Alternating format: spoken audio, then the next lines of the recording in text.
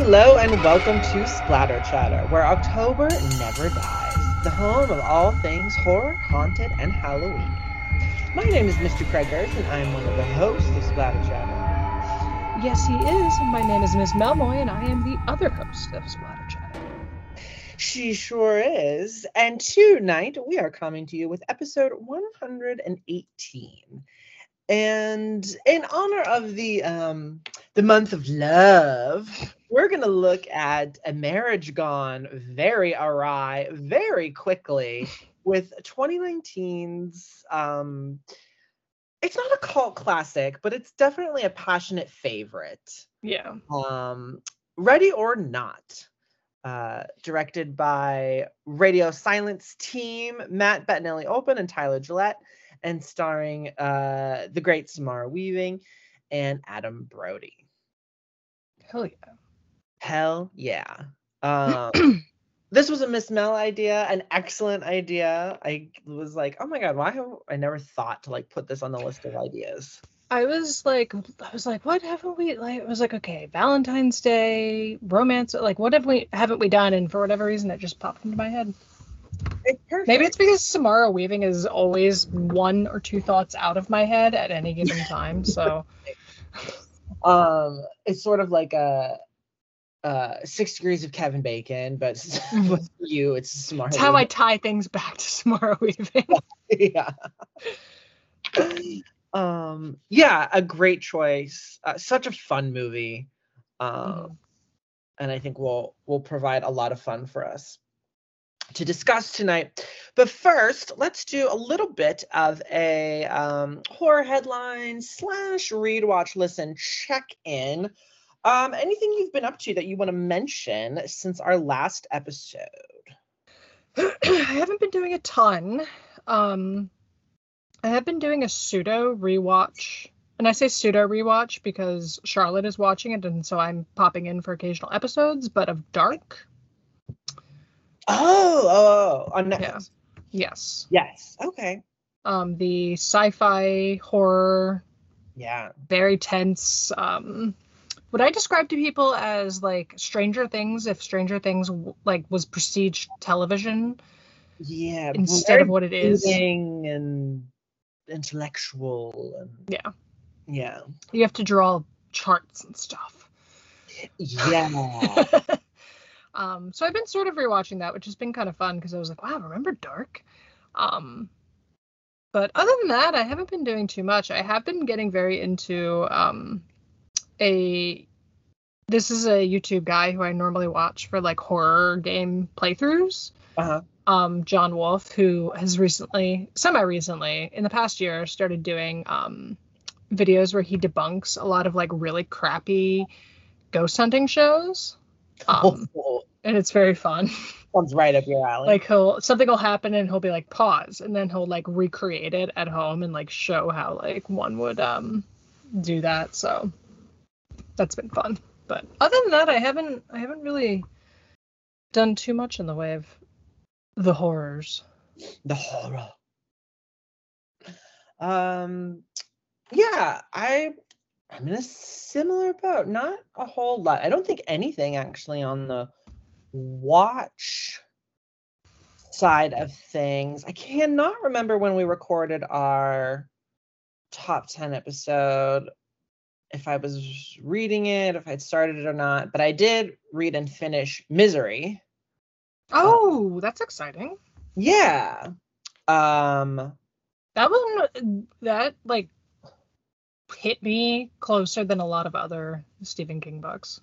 Really, really good. Definitely one of his best. Mm-hmm.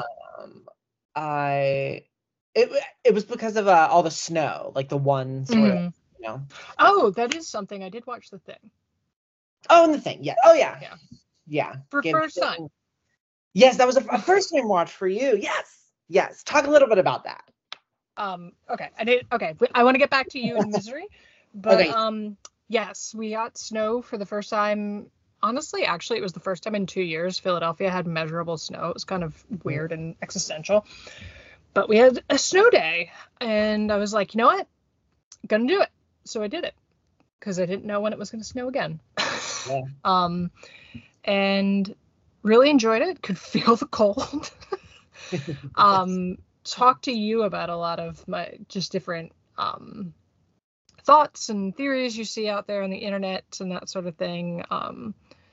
But thought it was, it's funny because I feel like I've seen the grossest parts already anyway. So, it kind of didn't hit me with that stuff where it's like, oh yeah, I know about the arms getting chopped off and I know about the head and the blood and the grossest parts I kind of already had exposure to. But yeah, really enjoyed it. I would like to watch the prequel at some point.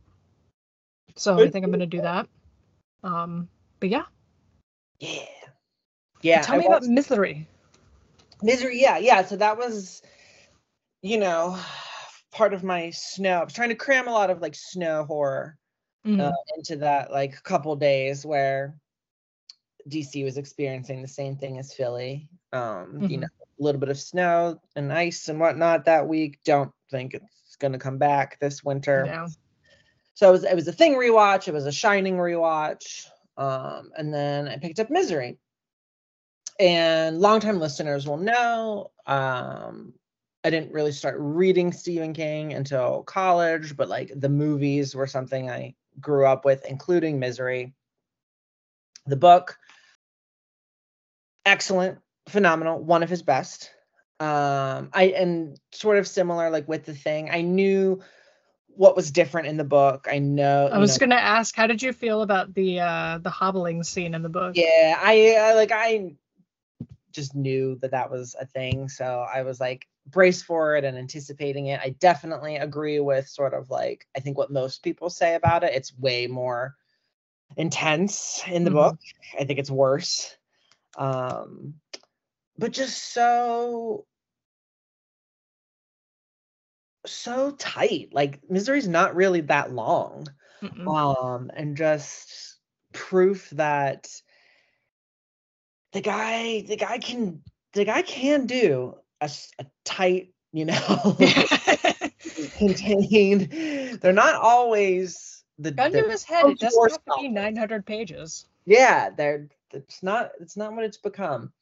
Yeah, and Annie Wilkes, man, like what a once in a lifetime villain, Yeah.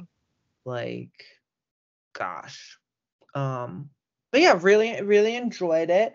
And kind of like right when I got to the part where it's no longer winter in the book, the snow like melted here. So it was all very sort of like synced up. That was kind of funny. Nice. But yeah, Misery. Nice. And I think that's about it. Oh, it's over there. Yeah. I started a book you talked about on the show before and that you lent me, Whale Fall. Yes. I'm not super far into it, but definitely enjoying it. I love a short chapter novel because it makes you feel like you're reading a lot more. Yeah, you've accomplished something. Yeah. You've read 5 pages, but it's 2 chapters, and you're like, great. Yeah, and you're like, hell yeah, I've earned an Oreo. Yeah, and I'm really looking forward to. He's in the ocean. The event hasn't happened yet, but you know it's coming. Something bad is coming. Obviously, you just know it's coming because I know the premise of the book. But I'm looking forward to it. I feel like it's gonna get gooey and it's gonna get gross and. It was super unique, and I mean, I've talked about it before, but it definitely was like a. Yeah, I'm looking forward to that. So, exciting. Yeah. Well, let's unless there was something else, if we've forgotten something, or I don't think so. Can always come back, or we can cover it next episode. Let's move into the main discussion of Ready or Not. We'll start things off as we always like to do with our opening question, which is, when did you first see this film and what were your first impressions? This was a very early lockdown watch for me. Ah, okay. Yeah. It was like one of the first films we watched during the pandemic, which is interesting because it's obviously not a pandemic film, but like thinking about it in that context is like interesting since it is like it takes place in a ostensibly a single location, at least within their world, a single location, and it's a sort of escape the house type deal. But this was actually only my second time. Like this is the first time since my first time watching it, watching it again. So that was very cool to revisit it, and I think it's a blast. Like I think it really nails the like the fine line of horror comedy. Like definitely like a very good, like if you can handle gore, like a great gateway horror type piece. Yeah, because there's nothing too heavy in terms of I don't know, abject terror. And the gore is pretty manageable, like you were saying. Yeah. So, and the humor too, like helps. No, it's like it's a completely, and like they do a great balance of like this premise is nuts, but the characters take it seriously. So you can kind of hold those two things in your head as an audience member. So I've always greatly enjoyed it, and it seems like the internet in particular, if the often used gif of Samara Weaving smoking a cigarette covered in blood at the end is like any indication of they're like, it's like you said, it's sort of a not a cult favorite, but a sort of darling in the making, I think. That was just the word that popped into my head. It's definitely become a darling.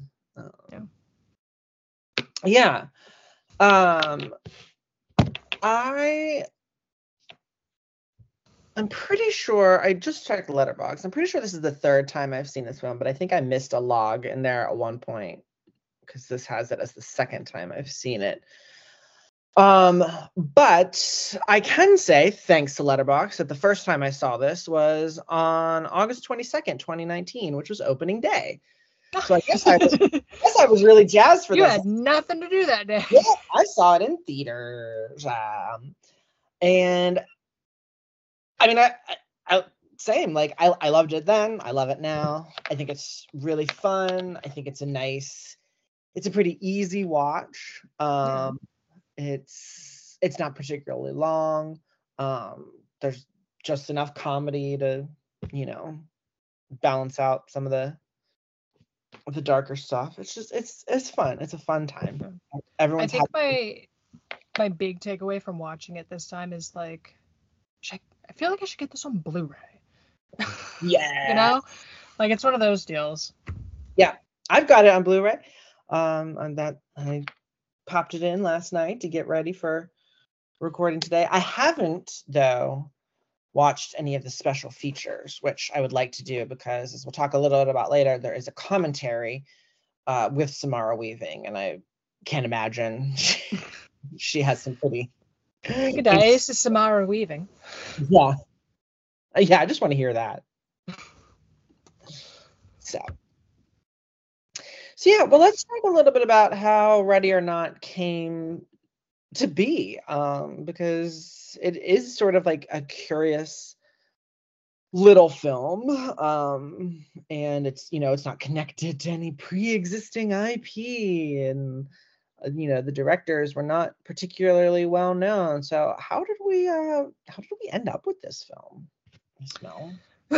Well, from what I could find, sometime around 2014, 2015, Matt Bettinelli-Olpin and Tyler Gillett received the script. Like they were, I guess, on the slate of directors that the Fox Searchlight was looking to bring this to life. It's a screenplay written by Guy Busick and R. Christopher Murphy. The R stands for Ryan, if you're curious. I'm always curious when somebody does that. I was curious, but I didn't look into it. That makes a lot of sense. Yeah. Why? Because then he would be Ryan Murphy if he used his first. Instead of just going as Christopher Murphy, he really felt the need to. He's like, but you know what? Yeah. And they initially were passed over for it. They did end up sort of fixating it on it, though, because they really enjoyed the script. They described it as, quote, "It's a movie that's about family, and it's about faith, and it's about trying to figure out who you are as an outsider entering this crazy realm." So they sort of held on to, their fixation on this movie, and they ended up getting a chance to go in and pitch it on November 9th, 2016, which is notable because it was the day after the election. So they were very acutely aware of wanting to get ahead of like what they knew was going to be a boom in like rich white people being villains in media. So they like really pushed that in their pitch. And also during this development stage, once they like got out of the pitch and they said, okay, great, go develop this project for us. Get Out came out right after that. And they were very much aware of the similarities between their film and Get Out, and like were consciously trying to distance themselves from it while also paying homage, because they didn't want to end up like accidentally plagiarizing things. And then also, they tell two very different stories. But it's interesting how, they come out a year apart, give or take, and they do have somewhat similar premises when it comes to like class stuff and that sort of thing, and meeting your in-laws. But some of the early things they kind of focused on when they put together their pitch and like development then followed after was the juxtaposition of like the terror and violence against the background of board game imagery and language. And this is something I didn't realize the first time I watched it, but sort of picked up on the second time, is that there's a lot of little nods throughout the movie to board games. Like in the very beginning, her husband says, okay, meet us in the music room in 10 minutes for, their little game thing. Yeah, and it's like, okay, that's a nod to Clue. And, the props that they all pick up and the shit that they're using to try and kill her, like different elements of that are from board games, different settings and locations are from board games. So that was very fascinating. But that's cute. Yeah. I mean, yeah, and just setting it in a giant like mansion like that in general, huge Clue nod. Yeah, exactly. But yeah, so Matt Bettinelli-Olpin and Tyler Gillett signed on to co-direct. They previously worked together on Chad, Matt, and Rob in 2011, a segment in VHS 2012 entitled 10/31/98, Devil's Due in 2014, which is like a found footage film, and then Southbound in 2015. That one's kind of a cult classic, I would say, at this point amongst people. Yeah, that's a creepy movie. Yeah. And then this is I just found it interesting. The cinematographer Brett Jutowicz, I can't really pronounce it, so I apologize to him. It appears to be potentially a Polish name. Was admittedly not a horror fan, but he enjoyed the script because of the comedic elements, so he signed on. And he had some interesting stuff to talk about in a interview that I read with him that we'll get into a little bit when we get to the filming. But talk to us a little bit about the rating. Nice. Yeah, so you had mentioned it was written by Guy Busick and R. Christopher Murray. Busick before this had written exclusively for television and developed, I guess, a pretty good working relationship with Bettinelli-Olpin and Gillett. Would go on to collaborate with them for their 2 entries to the Scream franchise, because as we know, partly because of the success of Ready or Not, Bettinelli-Olpin and Gillett were sort of tapped to take on Five Cream and Scream 6 before exiting the franchise amidst all of the recent stuff. But their next project is this year's Abigail, which Busick has also, I guess, worked with them on. So little team going on over there. Originally, the story for Ready or Not was going to end with Grace actually being killed in the ritual and sacrificed before they decided to switch it to Grace surviving and then the family getting sacrificed. And it's really, really interesting to me to think of the movie as essentially like, Grace, like the good guys losing and the bad guys. That's a much more cynical ending. Yeah, and I think if that had been like the vision that got carried through, like it wouldn't or it shouldn't have been a horror comedy.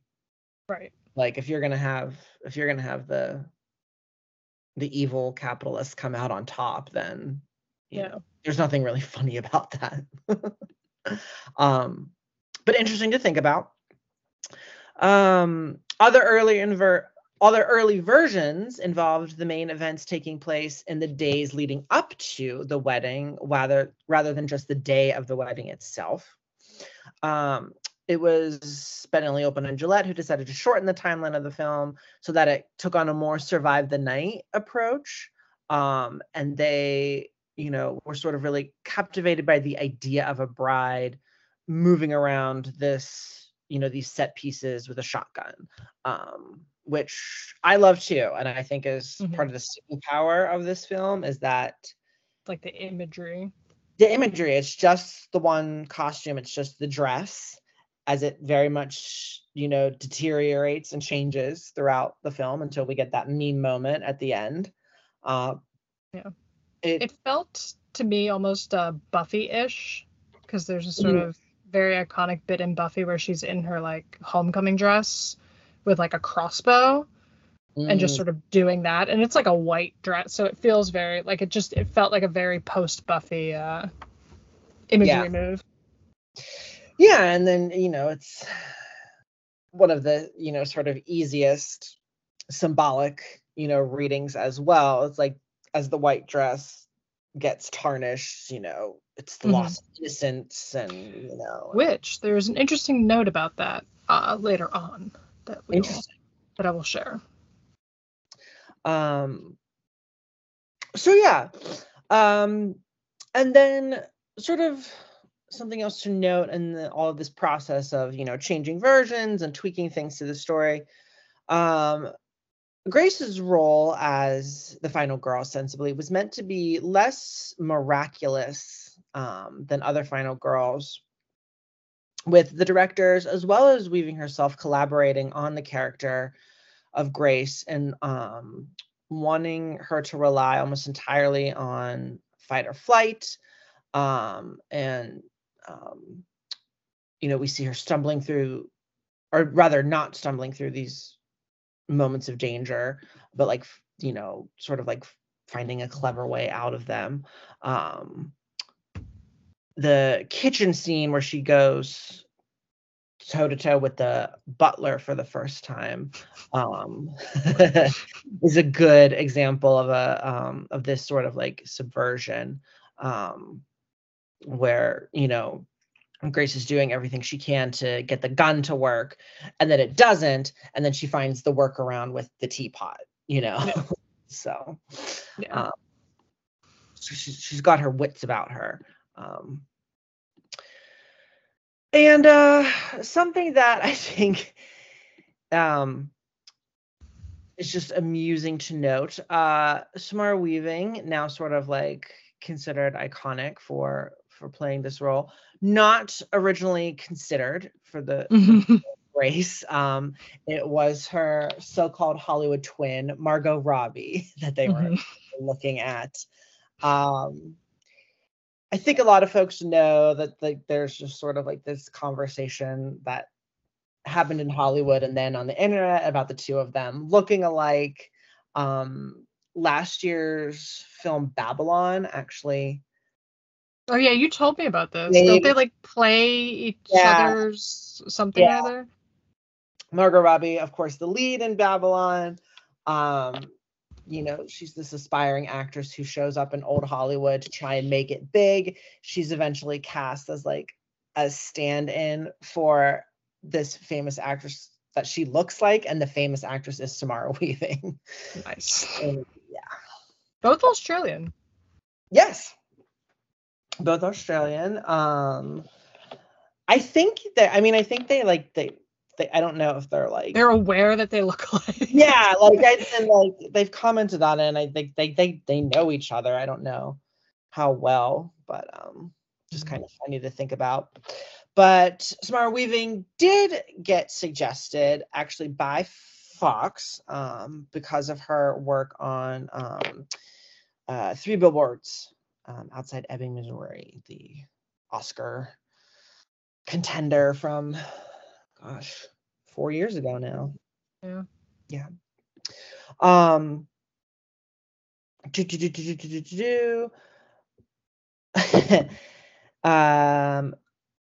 The rest of the cast, let's see, pretty standard, no major notes on how the rest of the cast. A lot of Canadians. A lot of Canadians in the cast.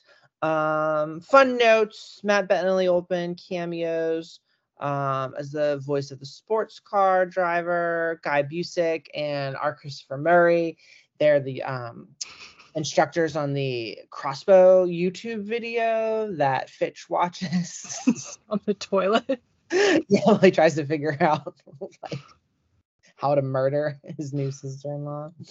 So some fun notes there, but otherwise a fairly standard casting process by the look and sounds of things. How did filming itself go once everything was all kind of set in place? So filming was quick. Principal photography lasted just over a month. Very short. Between October and November 2018, mainly in Toronto, Ontario. Casa Loma served as the stand-in for the Domas family mansion. It's this massive, I don't think we saw it. We never went to go see it when you came to visit me when I was living there, but it's this massive Gothic revival castle that just sits. Like, considered it though. Yeah, like people it's open as a museum, and then they also do like little events. Like obviously they have a Halloween thing, and then like Christmas ball and like happy hours and that sort of thing. But it's this big old like Gothic castle essentially that was built in the middle of Toronto in 1903 by financier and soldier, when that was still like a a main profession you could have. Henry Pla for what for what is today would have been 122 million. Damn. It served as the filming location for quite a few movies, including Chicago, X-Men, Scott Pilgrim vs. the World, Crimson Peak, which I kind of want to rewatch, by the way. I only saw it the one time. Oh, really? Yeah. I like Crimson Peak. Yeah, I feel like I want to rewatch it, so I might do that at some point. Stay tuned, everyone. That's a good winter one. All the, with the red snow and stuff. Mm-hmm. Twitches 2. And Mortal Instruments, City of Bones. There are a bunch of others, but these are kind of the big ones that stuck out to me. Interestingly, because of the historical nature of the building, it really limited their ability to shoot in the interior, because they weren't allowed to have any open flames, including candles. So they had to do some light trickery to give the idea of candles, because obviously there's a lot of candles in this movie, but you never actually see them. And yeah, I've got another note about exactly how much access they had to like props that had light to them later on. But the other interesting thing is, in some of the rooms they weren't even allowed to like touch the furniture like throughout the entire room, because it was like so historic and so that's some interesting stuff. Other places, a lot of the exterior, like where the wedding takes place specifically, is Parkwood Estates in Oshawa, Ontario, which also appears in Billy Madison, another film from the 90s. And then a lot of the outdoor bits where she's sort of running and in the woods and that sort of stuff was in Sunnybrook Park and Clairville Conservation Area, both are in and around Toronto. The only actual bit of set that was constructed for this film was the goat pit. Interesting. Yeah, everything else was a found piece of set. Huh. Pretty cool. Yeah. The camera work in the early part of the film was meant to be fluid and sort of like moving like its own character throughout the mansion before transitioning into a more handheld style and higher, like more cuts and shorter scenes, which was meant to illustrate Grace sort of like rupturing like the flow of the family and that sort of thing. One of the most difficult shoots was the car crash sequence, which was filmed outside at night with a car on what the crew called a rotisserie rig. Oh my gosh. That brings a certain imagery, yeah. Yeah, with the actors and camera inside the vehicle. Obviously, they're strapped down, but they're in there while it's, doing its thing. It was middle of the night, 20 degrees, and actually, like, sometime around 4 a.m. it started snowing, and they were like, fuck, like, it can't be snowing. And they eventually got the shot just before sunrise. Wow. Interestingly, one of the first things to have been filmed as early as day 2, it was either day 2 or day 3, was the final scene where the family explodes. They did this because it was a real challenge with the practical. I mean, obviously they explode in CGI, but the blood splatter is practical. So, yeah, for the continuity purposes, they knew it was going to be a huge pain in the ass to reset it. So they got that out of the way very quickly. Yeah. So I thought that was interesting. And I'll have more fun production notes as we go on, but tell me a little bit about the music. That's interesting. Well, the score was composed by Brian Tyler, who has composed, I believe, 7 of the 10 Fast and Furious movies. Great resume. Yeah. As well as Rambo, Iron Man 3, The Expendables, Avengers Age of Ultron, Crazy Rich Asians, and this past year's Super Mario Brothers movie, among many others. Neither did I. But it made a lot of money, the Super Mario Brothers movie. Always, whenever I would see a trailer or like a TV spot for it, I'd think of Chris Pratt and how he was adamant that he wasn't going to do a voice for Mario, and then I'm just picturing him going, "It's me, Mario." Yeah.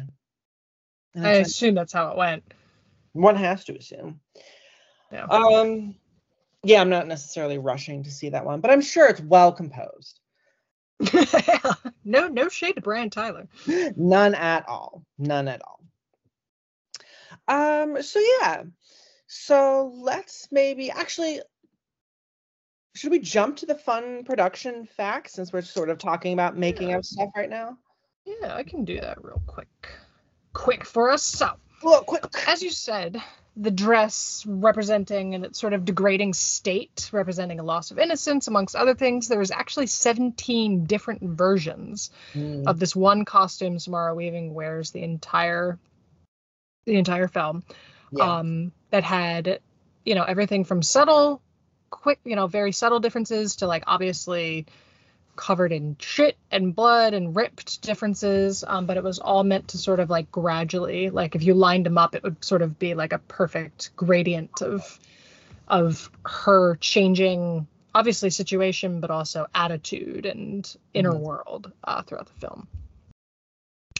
This one I found funny because of reasons you will understand in a second. Samara Weaving did not have a license or know how to drive. I know you're listening. But she had to be taught during production so that she could at least realistically look like she was driving at the end before the car gets shut off by the OnStar guy. Oh my God. So I don't know if she actually has her license now or just knows how to drive. Right. But... like someone else listening? Friend of the show?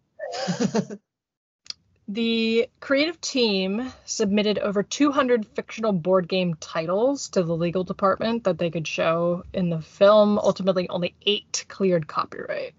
That would be fun, just sitting there coming up with board game names. And then you find out some like dude in like 1823 like already came up with it. Like some incredibly obscure people in like, Norway or like have a card game with the same name, and they're like, oh, we can't use that. Ruby get to slice. Yeah. Converse actually no longer makes the particular shade of yellow that Grace's shoes were. You only see him very briefly when she rips the like hem off her dress. Yeah. But they had to be custom ordered and painted. They were, I guess, adamant about that. I honestly couldn't even tell they were yellow, but I guess they are. No offense to the costume person. No, yeah. Well, and I think because like there's like because of like how they use the candlelight, there is like a yellow gradient. Right, everything looks yellow. Like a lot of parts of this film, and so I don't know that I don't think I specifically clocked the shoes either. Just that they fit like pattern wise. Yeah. As we mentioned before, the homages to different games. The pepperbox revolver Emily has is a reference to Clue, in which it appears as a possible murder weapon. Obviously, the music room line is a reference to that as well. The one where she's like, Emily like shoots everyone except for Grace. I don't know what I'm doing. He's like, oh, it's okay. We'll get to. I've got a lot of love for Melanie Scarfano. We'll get to that in a bit. But the tunnel that Samara Weaving and Mark O'Brien walk through in the film's first act. This is like when they're, I think, going, trying to escape. Yeah. Is a public site where multiple people have carved their initials into the stone, and they did too. Oh, okay. That's cute. That is cute. In addition to being an anagram of Belial, one of the names assigned to the devil, the word Lebal is roughly translates to the contract in French. It's fun. And Le Domas is an anagram of Asmodel, a variant of Asmodeus, a Hebrew demon. You demonologists out there, you know who you are. The nail that goes through Grace's hand, which is probably like the most visceral like scene for me when she's in the pit trying to climb out. But the nail was CGI, and they were worried that it wasn't gonna land. But Samara Weaving's acting like completely sold the effect. They were like, it didn't even matter if it looked real or not. Yeah, and see, I mean, maybe now that I know that, if I went and looked, I could tell that about the nail, but I didn't like clock that on watches because it's so visceral. Yeah. The MPAA required to be given English translations of the Latin words in the ceremony before giving them a rating, in case you're trying to sneak anything in. The fight between Grace and Becky was one of the first scenes filmed during the production, and Weaving actually hit McDowell with a prop brick by accident and feared she would walk off set. She did not. That's probably hurt pretty bad. Yeah. And then the film's original title was Family Ritual before it was changed to Ready or Not. Family Ritual. Which do you like better? I like Ready or Not. I think it fits overall more. I mean, I understand what they're doing with Family Ritual, but I like leaning into the game aspect. Yeah. And I also like the use of the song. The song's great. Yeah. Run, run, run. Yeah. That's on my Halloween playlist, actually. Yeah, it's creepy. It is creepy. But yeah, quick thing. Another interesting thing, which, I don't think would surprise anyone, but most of the screams that Samara Weaving does is completely ADR. Yeah. Just because the choreography of the stuff, like, it's too much to do it bodily and then try and make sure. So they went back and did a lot of her screams that way. And especially, I feel like at the end when she's just screaming, tweaking a lot of like guttural sounds. Yeah. She doesn't really speak in the like last chunk of the movie. Mm-hmm. That makes sense. Yeah. Well, let's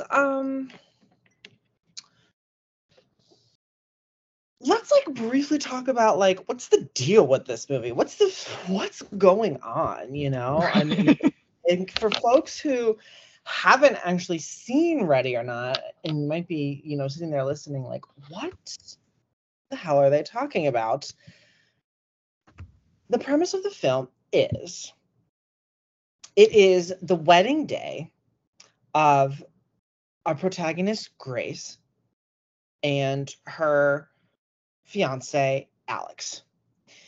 Alex is the son of an incredibly wealthy board gaming family, the Domas, and they're getting married at the family mansion.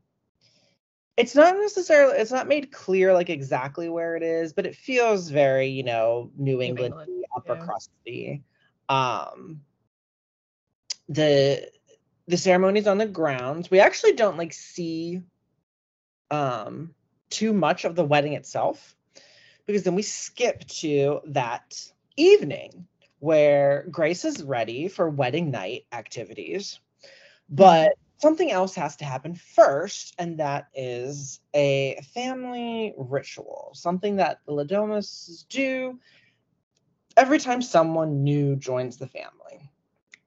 And that is gathering around a table in the music room, where the newest member of the family draws a card from a very old box that determines a game that the family will play.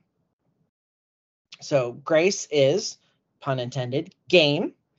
She wants to make a good impression on her husband's new family.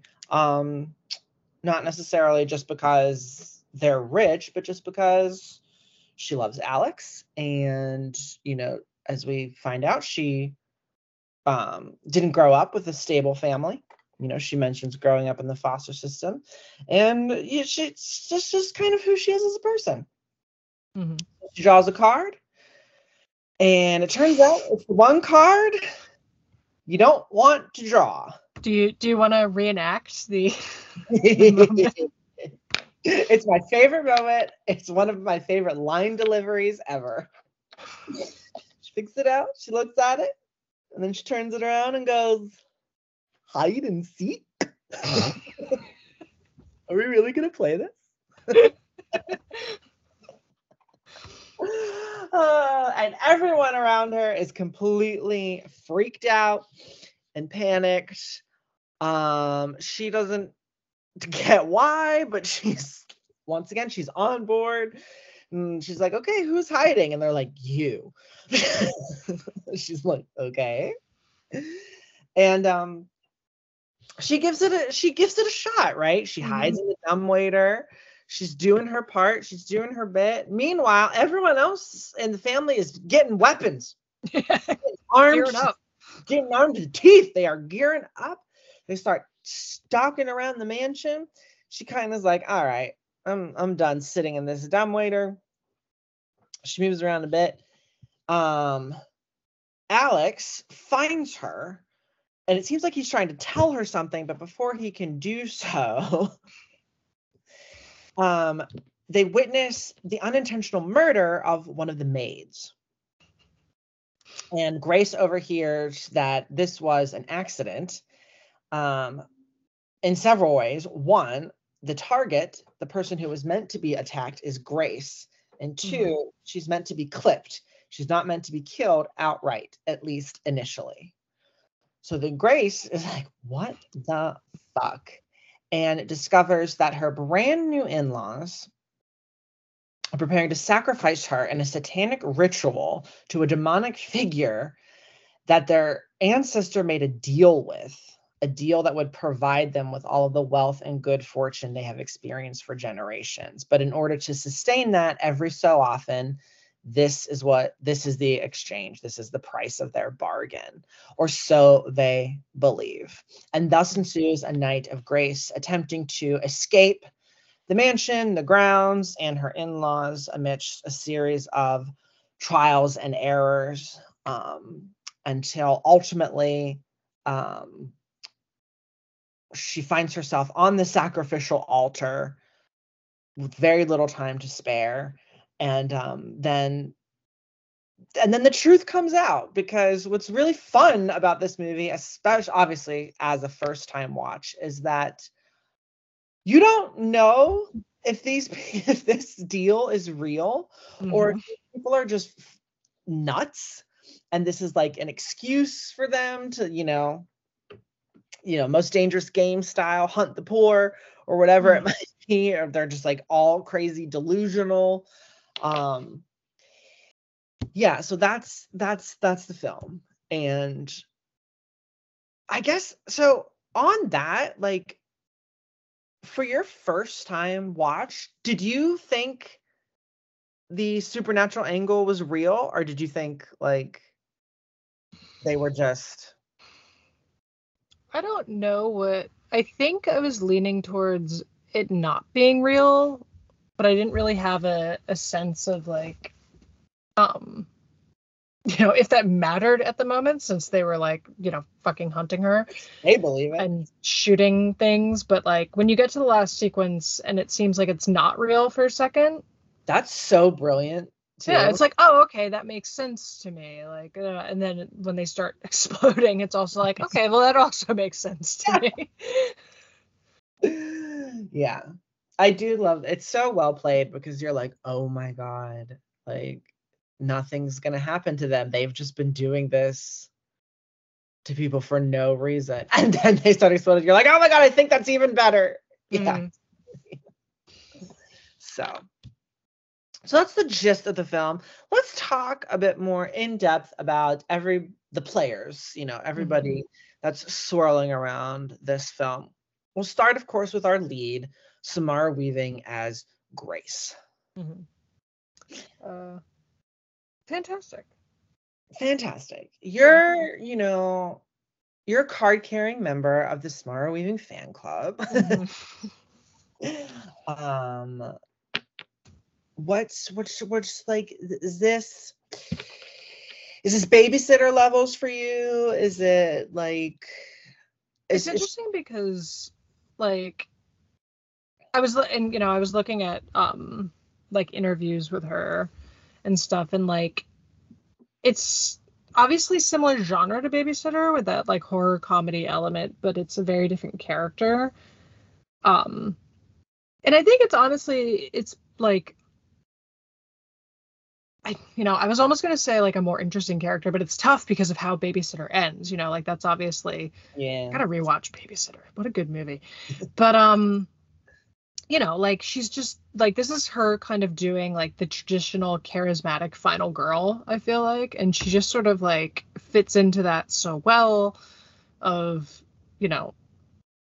fitting the mold that's there, but then also like doing her own sort of like stuff with it. Like she does feel like such a, like at the end when she takes the ring off and she's like, I want a divorce. And, like there's a lot of great line delivery, and a lot of good stuff that way. So it's tough. I think this and Babysitter are pretty high up there in terms of, and I've seen her in a few things, I will say. I'm not blindly saying that, but no, I know. Well, she's just so charming and infuses Grace with a lot of charm, and affability. Like you sort of, she's like immediately like the sympathetic, like you're immediately like, if you go in not knowing, you go like, and you see her and you're like, okay, this is my main character.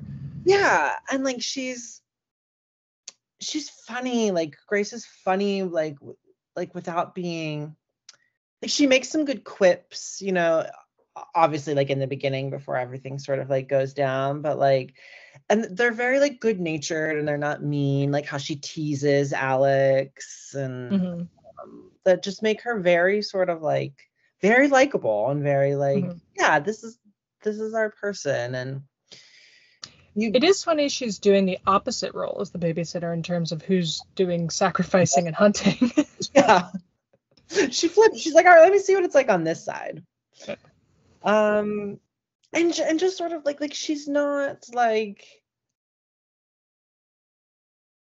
the character doesn't seem like overwhelmed or intimidated or even really all that interested in like the wealth and the status and like the grandeur of her in-laws. Like she comes across very down to earth. She's just like, I love this guy. Like, I'm excited at the idea of like being a part of a family. It's very sweet. Grace is very sweet. And like the making fun of like the fact that he's rich, like when he says, yeah, just meet us in the music room, and she's like, oh yeah, that normal room that everyone has. It's a normal room to have in a house. Yeah, stuff like that is just so well conveyed. And then of course whenever she switches into final girl mode and puts her own spin on things, and just her screaming and just being like so over the shit, like when she gets through the gate and that guy drives by, like, get out of the road. And she's just like, you fucking small dick. Yeah. It's so good. Yeah, killed it. So then right up next we have Adam Brody as Daniel Domas, Alex's older brother. And I guess sort of not necessarily a black sheep, but he like mentions being a disappointment a couple times. He's got alcohol issues. He seems to hate his wife. Yeah, he's a character where he's been we get the impression he has struggled with the morality of all of this for quite some time. And then because we see in the cold open he gives up. The cold open is the last time they played hide and seek. It was I think she's the great aunt of Alex and Daniel and Emily, who appears in the movie as like a very funny, weird, matriarchal stalking presence. But she and her husband pulled obviously pulled hide and seek, and when Alex and Daniel are boys, they run into him while he's running and hiding, and he's wounded, and Daniel gives him up and calls the family. Is Daniel, right? It is Daniel. He hides Alex in the closet because Alex is younger and scared. And, we see the mom tell him how proud she is of Daniel, for like being a part of the family, and it's ultimately Daniel who sort of, because of this guilt and shame and I think some genuine affection for Grace, like I think he connects with her, that he ends deciding to help her and ultimately like betraying his family and paying the price for that. I like this character, and I like Adam Brody's portrayal because it is very he has some good one-liners in there too. Good delivery and some good quips. I love him in it. I think he's great in it. And like watching it, I was thinking if this movie was made like 5 or 6 years later, it would have been like Jack Quaid in that role. Yes, it was literally, truly like a couple years shy of Jack Quaid. Like taking that on. That's a good one. Yeah, because they have that same sort of like, I don't know, but yes. Yeah. Yes. Yeah, he's a fun character. Then next we have Mark O'Brien as Alex Domas, middle child, Grace's fiance, who, an interesting, if not necessarily super surprising arc. He starts off very worried and concerned for Grace and attempts to help her escape. And then by sort of the final sequence, he's sort of rerouted, found his way back to the family, and makes the ultimate betrayal. Captures Grace and is prepared to sacrifice her in order to keep his family in comfort. Watching it this time, I was thinking about the Alex character a lot because I was like just like trying to piece out like, does he really love? Do you really love someone? Could he have really loved her to have never have told her? Yeah. Well, and it's interesting because Daniel makes the point that he told his wife very early in their relationship what the situation was, and she was like, "Yeah, cool. Great, I'm in." Yeah, like she was good with it. And he purposefully, kept it quiet and didn't say anything in the hopes that like once they did their little ritual, like nothing, it wouldn't happen and that sort of thing. Yeah, so he would roll the dice that she would just pick. We don't know how many options are in there, like how many cards there possibly are, but he takes a gamble.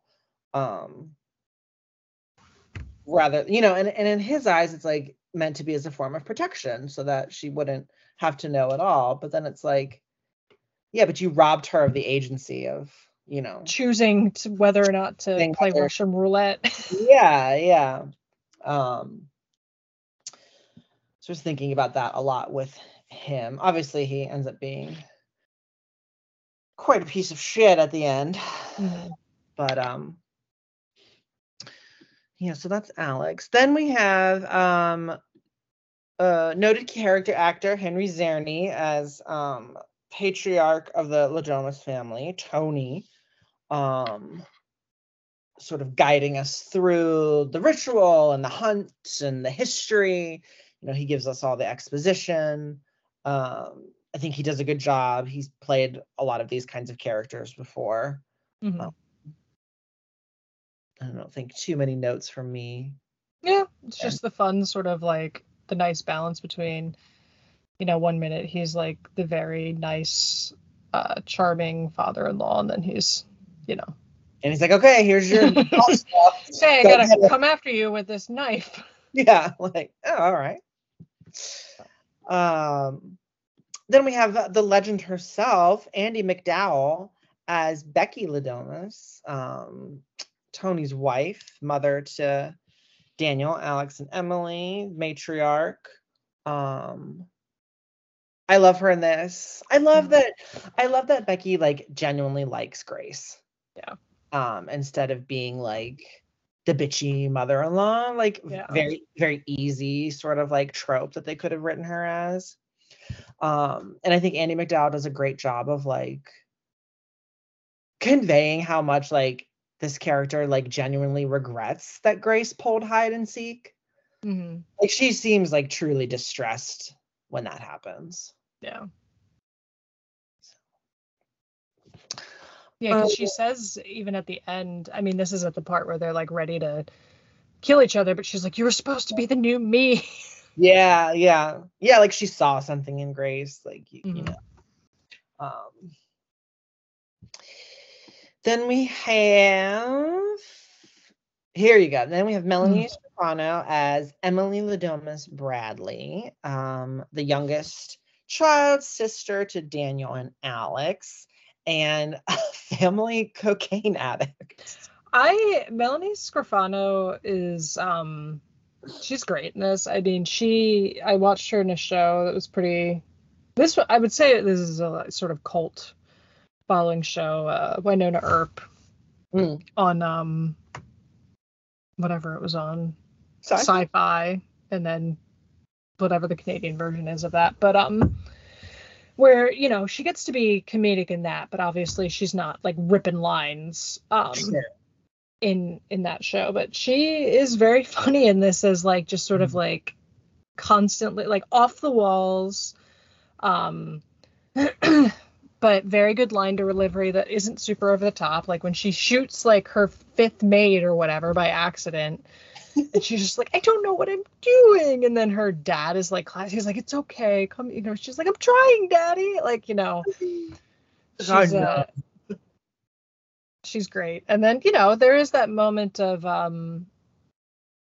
seriousness with her where she's talking to Daniel and, talks about how, she is worried that the curse is real for the sake of her sons. Yes. And that's kind of the thing that gets him to sort of temporarily flip on Grace for a while, it seems, is his, recognition of seeing himself in his nephews. Yeah. And worry that they're going to have to go through the same thing. Which also, like, now that I think about it, I guess maybe it's less that it got him to flip on Grace and more that he wanted to sort of end his hope was that it was true and they would all end up dead anyway. Yeah, because I like that moment a lot, because she says to her one son, "I'm so proud of you." Mm-hmm. Tells him that he shot Grace in the hand. And I feel like we get Daniel remembering the moment when his mother told him that, when he reveals, he revealed his aunt's husband to everybody. And so, yeah, I think that's the moment where he starts down the path of basically like ending this nonsense / this generational trauma. Like, he sees that his nephews are about to become, and he's like, no, we're done with this. I was like, I'm not entirely sure if it's real, but either way, we're done. Right. But yeah, I do really like that moment between the two of them, where they're debating if the deal, the curse, the situation is real. And he's like, maybe we should all just die. And she's, we deserve it. And she's like, my kids don't. Yeah. So. And then as Emily's husband, Fitch Bradley, we have Christian Brune. He is great. People will know him from Orphan Black, where he plays a not dissimilar character, which is the sort of bumbling husband who's like trying to be, helpful, thrust into a world of violence, trying to figure out what that's about. He kind of like has a, I haven't seen, he's in other things and I'm sure he's not, that's not his one hit wonder, but from what I've seen of him, he does play these characters where it's a sort of a dude who's either suburban or affluent or what have you, taken out of his comfort zone into a situation like this. And he's very good and he plays very well off of Melanie Scrofano. And also like every time when he does something and like Tony will be like, shut up, Fitch. Like, he hates him. Yeah. And him being, he's like, I don't even know how to use the crossbow. And he like looks up the video. He's trying to figure it out. But yeah, he's very funny. And definitely the most sort of like obvious comic relief. Like he and Emily definitely, like, he gets a lot of like just ridiculous and so like over the top like rich people shit. Like he gets to say a lot of that stuff. Yeah, when he shows up, he's like, so sorry we're late. Our normal charter from Malibu or whatever. Yeah, wherever they were coming from. They like missed the actual wedding. Yeah, they show up like at midnight for the ritual. Mm-hmm. And I think, and what's funny about the Fitch character too is that, because he wasn't around the last time this happened, like, I don't think he really believes it's real, Right. Like he isn't entirely sure. And then like, so when they're like, okay, it's time to hunt her, he's like, really? Yeah. Like, we're doing this? Yeah. So, and then we have the other in-law to the in-laws, Elise Levesque as Charity Domas, Daniel's wife. Yeah, she's good. She plays the sort of like, they clearly hate each other, but they're both getting something out of the relationship type deal. And for whatever reason is ready to rock when it comes to the hide or seek stuff. Yeah. Yeah, sort of, yeah, definitely that thing of like super rich people who they're clearly unhappy, but they're gonna stay together because, that's just what you do. Mm-hmm. And she's willing to do whatever it takes to keep the life of luxury that's been afforded to her because of her marriage. There's an interesting implication that she came from like a really rough background that may have been similar to Grace's. Like she's kind of nearer to Grace. Mm-hmm. Like what could have been.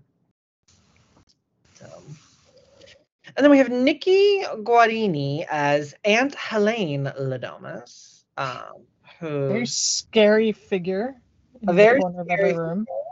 It was her brand new husband 30 years ago that was the last victim of the sacrificial rite.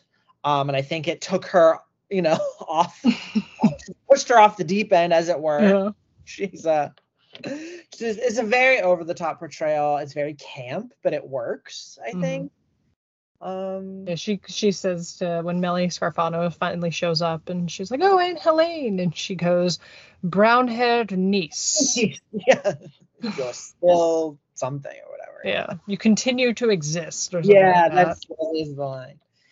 Yeah, and she's sort of like hyper into the ritual, right? Like she hella believes, probably because she lost the only man she ever loved to it. So like she can't afford to believe it's not real, because how would you live like that otherwise? So she's just she clearly doesn't like Grace. It's almost like she knows Grace is gonna pull hide and seek. She says to Emily, like, it's time for your boys to take their place. Like, he's like the fanatic in the family. Yeah. And then for the last of sort of the main cast, we have John Ralston as Stevens, the very loyal butler to the Domas family, who participates actively in the hunt for Grace. And I feel like he's probably not allowed to. I feel like that would be against the rules. He's far more active, considering he has nothing to gain from this. He has nothing to gain. Yeah, like he's the one who actually captures Grace ultimately. Yeah. Big classic music fan. Big classic music fan, which results in an error for him. Yeah.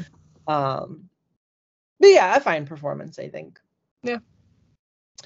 And then just very quickly, giving credit to the rest of the cast, we have Liam McDonald and Ethan Tavares as Georgie and Gabe Bradley, Emily and Fitch's children. Hanneke Talbot, Celine Sy, and Danielle Barbosa as Clara, Tina, and Dora, the three maids in the mansion, who are all, well, two of them are shot by Emily and one is crushed by the dumbwaiter. Yeah. And all of their deaths are moments of comedic relief, as odd as that is to say. Well, and it's funny because the second one is killed and Fitch is like, we got to watch out. Hopefully don't get the third one. Somebody's got to clean this shit up. Yeah, it's going to clean it up. Andrew Anthony as Charles, Aunt Helene's husband in the cold open.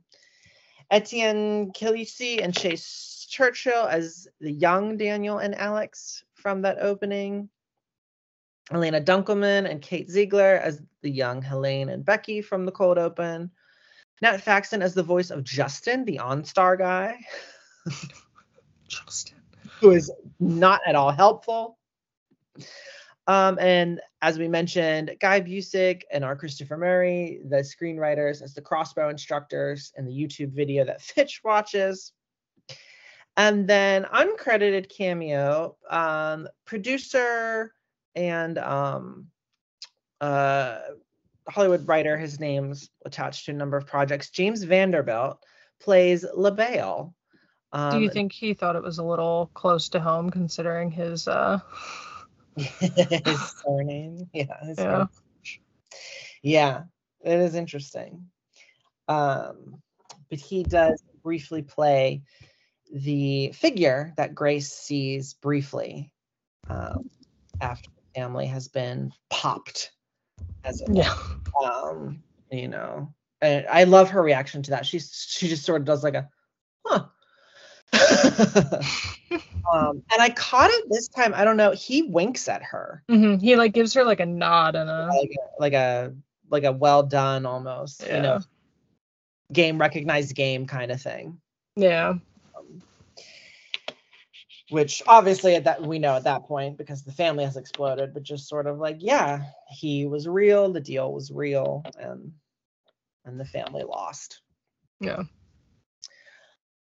So yeah. So Yeah, tell us a little bit about when the film was released and how it was received. Sure. So it was released August 21st, 2019, as we know. Craig went to go see it opening day. After the world premiere at Fantasia International Film Festival on July 27th. On its opening weekend, it grossed $8 million, placing 6th at the box office behind Angel Has Fallen, Good Boys, Overcomer, Fast and the Furious Presents, Hobbs and Shaw, and The Lion King. Is that Angel Has Fallen and Overcomer were new, or they're new? Okay. Yeah, so everything else, yeah. So Angel Has Fallen and Overcomer were also released that weekend. The others had been in theaters. Yeah. It ultimately grossed $57.6 million against a $6 million budget, which is roughly $51.6 million in profit. So very, very good returns on that. Nothing to scoff at. Yeah. Positive reviews called the film smart, subversive, full of apt, dark humor, and praised the fresh, entertaining manner in which the filmmakers subverted a time-worn story to successfully balance socioeconomic commentary and straightforward horror. But negative reviews, though they were few and far between, mainly critiqued the weak dialogue, which I think the dialogue is great, but I get it. Yeah, I was kind of like, what weak dialogue? I don't know. It worked for me. Yeah. There's some funny stuff in there. Yeah. So... but it holds a Rotten Tomatoes score of 89%, a Metacritic score of 64, an IMDb rating of 6.9, and a Letterboxd rating of 3.5. Which is my personal Letterboxd rating, so I'm fine with me. In terms of analysis, a lot of this movie is very much on the nose with what it's going for, but I thought it might be interesting to briefly talk about the board game families that inspired the Domas, which is mainly the Bradley and Parker families, who were instrumental in what we now call the golden age of board games, kind of between 1880 and 1920. Obviously, board games go back to like antiquity all over the world, from Mesoamerica to like Han China. Everyone was playing board games since forever. But the first American board game is believed to be a game called Traveler's Tour Through the United States, which was released in 1822 by a New York City-based bookseller, F&R Lockwood. Other early board games included Mansion of Happiness, the game of Pope and Pagan, and the Jolly Game of Goose. Okay, well, we simply must play the game of Pope and Pagan. Yeah. Milton Bradley was born in the, we know, we've heard of this guy, was born in the early 19th century in Vienna, Maine, and established a lithography company, the Milton Bradley Company, in Springfield, Massachusetts. But the Civil War forced him to pivot to board games, as we all must during the Civil War. It's just a funny pivot. It is a funny pivot. But he created this game called The Checkered Game of Life, which was a remake of Mansion of Happiness, which were both precursors to what we know today as the Game of Life. Yeah. This was in 1860. It was an instant success, led to the mass production of multiple board games, many of which we know today. A little bit after Milton Bradley, but somewhat around the same time, was Parker Bros, founded by George Parker Swinton in Salem, Massachusetts in 1883, where he was quickly joined by his brother Charles and Edward Parker, hence Parker Bros. Their gaming empire focused on games that did not emphasize morality and values like earlier games had, the most famous of which was Monopoly, a Great Depression era game. Some other popular ones included Risk, Sorry, and Clue. Both of these companies ended up getting bought by Hasbro, and then just sort of absorbed into them. So neither of them really exist anymore. So, but these are two New England-based board game families. Like, they got their, despite the early go at lithography, both families got their made their mark on the American economy through board games, which is interesting. Oh, and they're not. Yeah, I mean, I was trying to see if they had any sort of fun mansions or weird fucking hunting grounds or something. You would think. I'm sure they do somewhere. But it is interesting that it was such a New England affluent, of course that's where they got their start. And the only other thing I thought was interesting to briefly touch on was, though it wasn't directly referenced, obviously, this movie's taking from the tradition of several elite and affluent groups utilizing odd rituals. The most famous, I think, would probably be the Yale group Skull and Bones Society, which requires initiates to kneel before other club members in hooded robes, and then they get verbally berated before they have to kiss a real human skull and recite a death mantra. There's obviously urban legends to blood sacrifices and that sort of thing that these groups make, them and the Freemasons and that sort of thing. So it's always a fun sort of fertile ground when you see a sort of Eyes Wide Shut and just weird shit that rich people get up to. Yeah, it's definitely, I feel like it's definitely playing with that thing. It's okay, we know there's secret societies or this and that, and the urban legend is that there are some weird shit, but it's but do they really do that kind of stuff? I think the fun thing about movies like this, and it's what if that's true? What if there are sacrifices? Yeah. By me, the DuPont family was kind of the big affluent family near me, and there's always rumors of obviously it didn't help that one DuPont guy killed someone. Yeah. But beyond that, there's always rumors of just weird shit by their old properties and that sort of thing. So makes sense. Yeah. Well, speaking of weird, spooky shit, that's a good segue into one good scare, where we can talk about what we each think is the most frightening moment of the film. And I think for me, for a film like this, it's not necessarily a frightening film per se. But in terms of a reaction, we touched on it before. For me, it's the nail.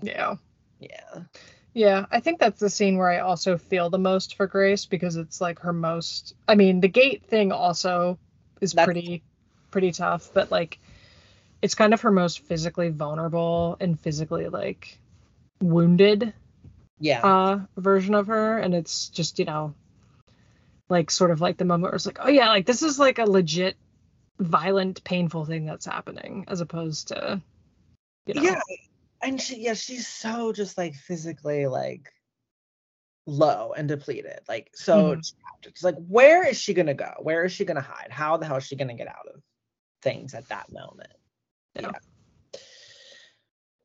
Yeah, and then I think it's an emotional gut punch too when Alex turns on her and calls out to the rest of his family that she's in the billiard room or whatever, and the physical lows where she was at in the goat pit, that's the emotional low at that moment. That's a tough moment to watch. Now, how about our next segment, which is the view from the closet? Are there any ways where we might think about this film from an LGBTQ plus perspective? I don't think there's really too much there, especially because it is so into traditional heterosexual waspy shit like that, where that's an important part of holding of this story. I don't don't know that I've got anything. Yeah. So. And that's okay. Not everything necessarily has to. We just like to take a moment to think about it if we can. Yeah. So we'll go now to legacy. Legacy. What is a legacy before we wrap things up? The film was nominated for a couple, I don't want to say lesser awards, but some localized or less known awards out there. One of the big ones, though, was that it was up for Best Horror Film at the Saturn Awards for 2019 and 2020, but it lost to The Invisible Man. Mm-hmm. Nothing to be ashamed of there, I think. The Blu-ray and DVD was released on December 3rd of 2019, just a couple months after release. And like I mentioned, there are some special features on there, including a making-of documentary, audio commentary with Samara Weaving, Matt Bettinelli-Olpin, Tyler Gillett, and executive producer Chad Villella, a photo gallery, and a gag reel, which is probably pretty fun. Probably fun. Yeah. That sort of has like faded out of fashion for physical release. I know. Remember when you used to get those during the credits? Yeah. So I was like really happy to see that they included that on the physical release for this movie. I think they should be on every. Yeah. And then of course this movie definitely like continued to sort of propel and elevate Samara Weaving as a notable actress in Hollywood, particularly as a scream queen. She had The Babysitter under her belt. She had this. Obviously, she's in the opening of Scream 6. She's done a lot of other work as well. It's always enjoyable to see her as she continues to get more and more work. And of course, Miss Mel mentioned also the meme of her covered in blood, smoking a cigarette at the end, definitely became a cultural phenomenon and remains sort of like a perpetual internet link to the film as well. Mm-hmm. So, I think we're ready to close things out, unless there's something we've missed. Well, I have to do my closing question. Right, yeah. That's the only thing left, right? Yeah. Okay, well then, hit us. Barring hide and seek and the, sacrificial bloodbath, if you were, asked to do this ceremony with your in-laws, what game would you want to play? Ooh.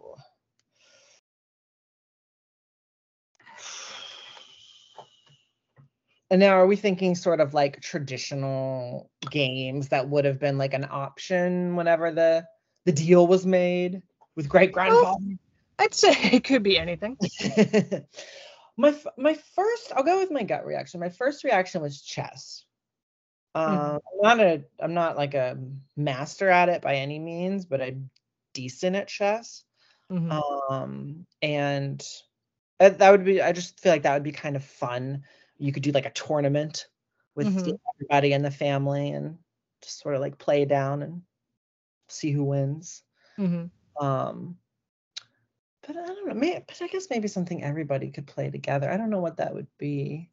Well, with that family, it would be funny to play like Monopoly. Yeah. Just like really get it. Really. They're like, oh, the boardwalk for $6,000 is so cheap. Yeah, just be like, okay, and have more champagne. Mm-hmm. What about you? What would you hope would pop out of the box for you? I am not very good at board games, like across the. What is up, chatterers? We had a little bit of a technical difficulty. For those of you dying to know, the answer to my question at the end of the episode was Yahtzee. I was raised on it, pretty good at it, and I think I could kick their asses.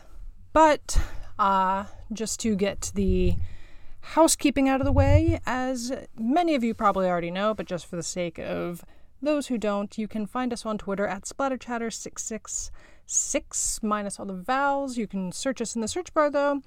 will pop right up. You can email us at splatterchatter669@gmail.com. You can send an ask on Tumblr at splatterchatter.tumblr.com. You can leave a comment on our website, on our blog at splatterchatterpodcast.com. And you can find us both on Letterboxd under our names. And that also includes on Mr. Kreger's Letterboxd profile a full list of every movie we have covered here on the channel. So thanks again for listening, and we'll see you next month. And until then, we invite you to keep up the creep. Adios, au revoir, and das vidania.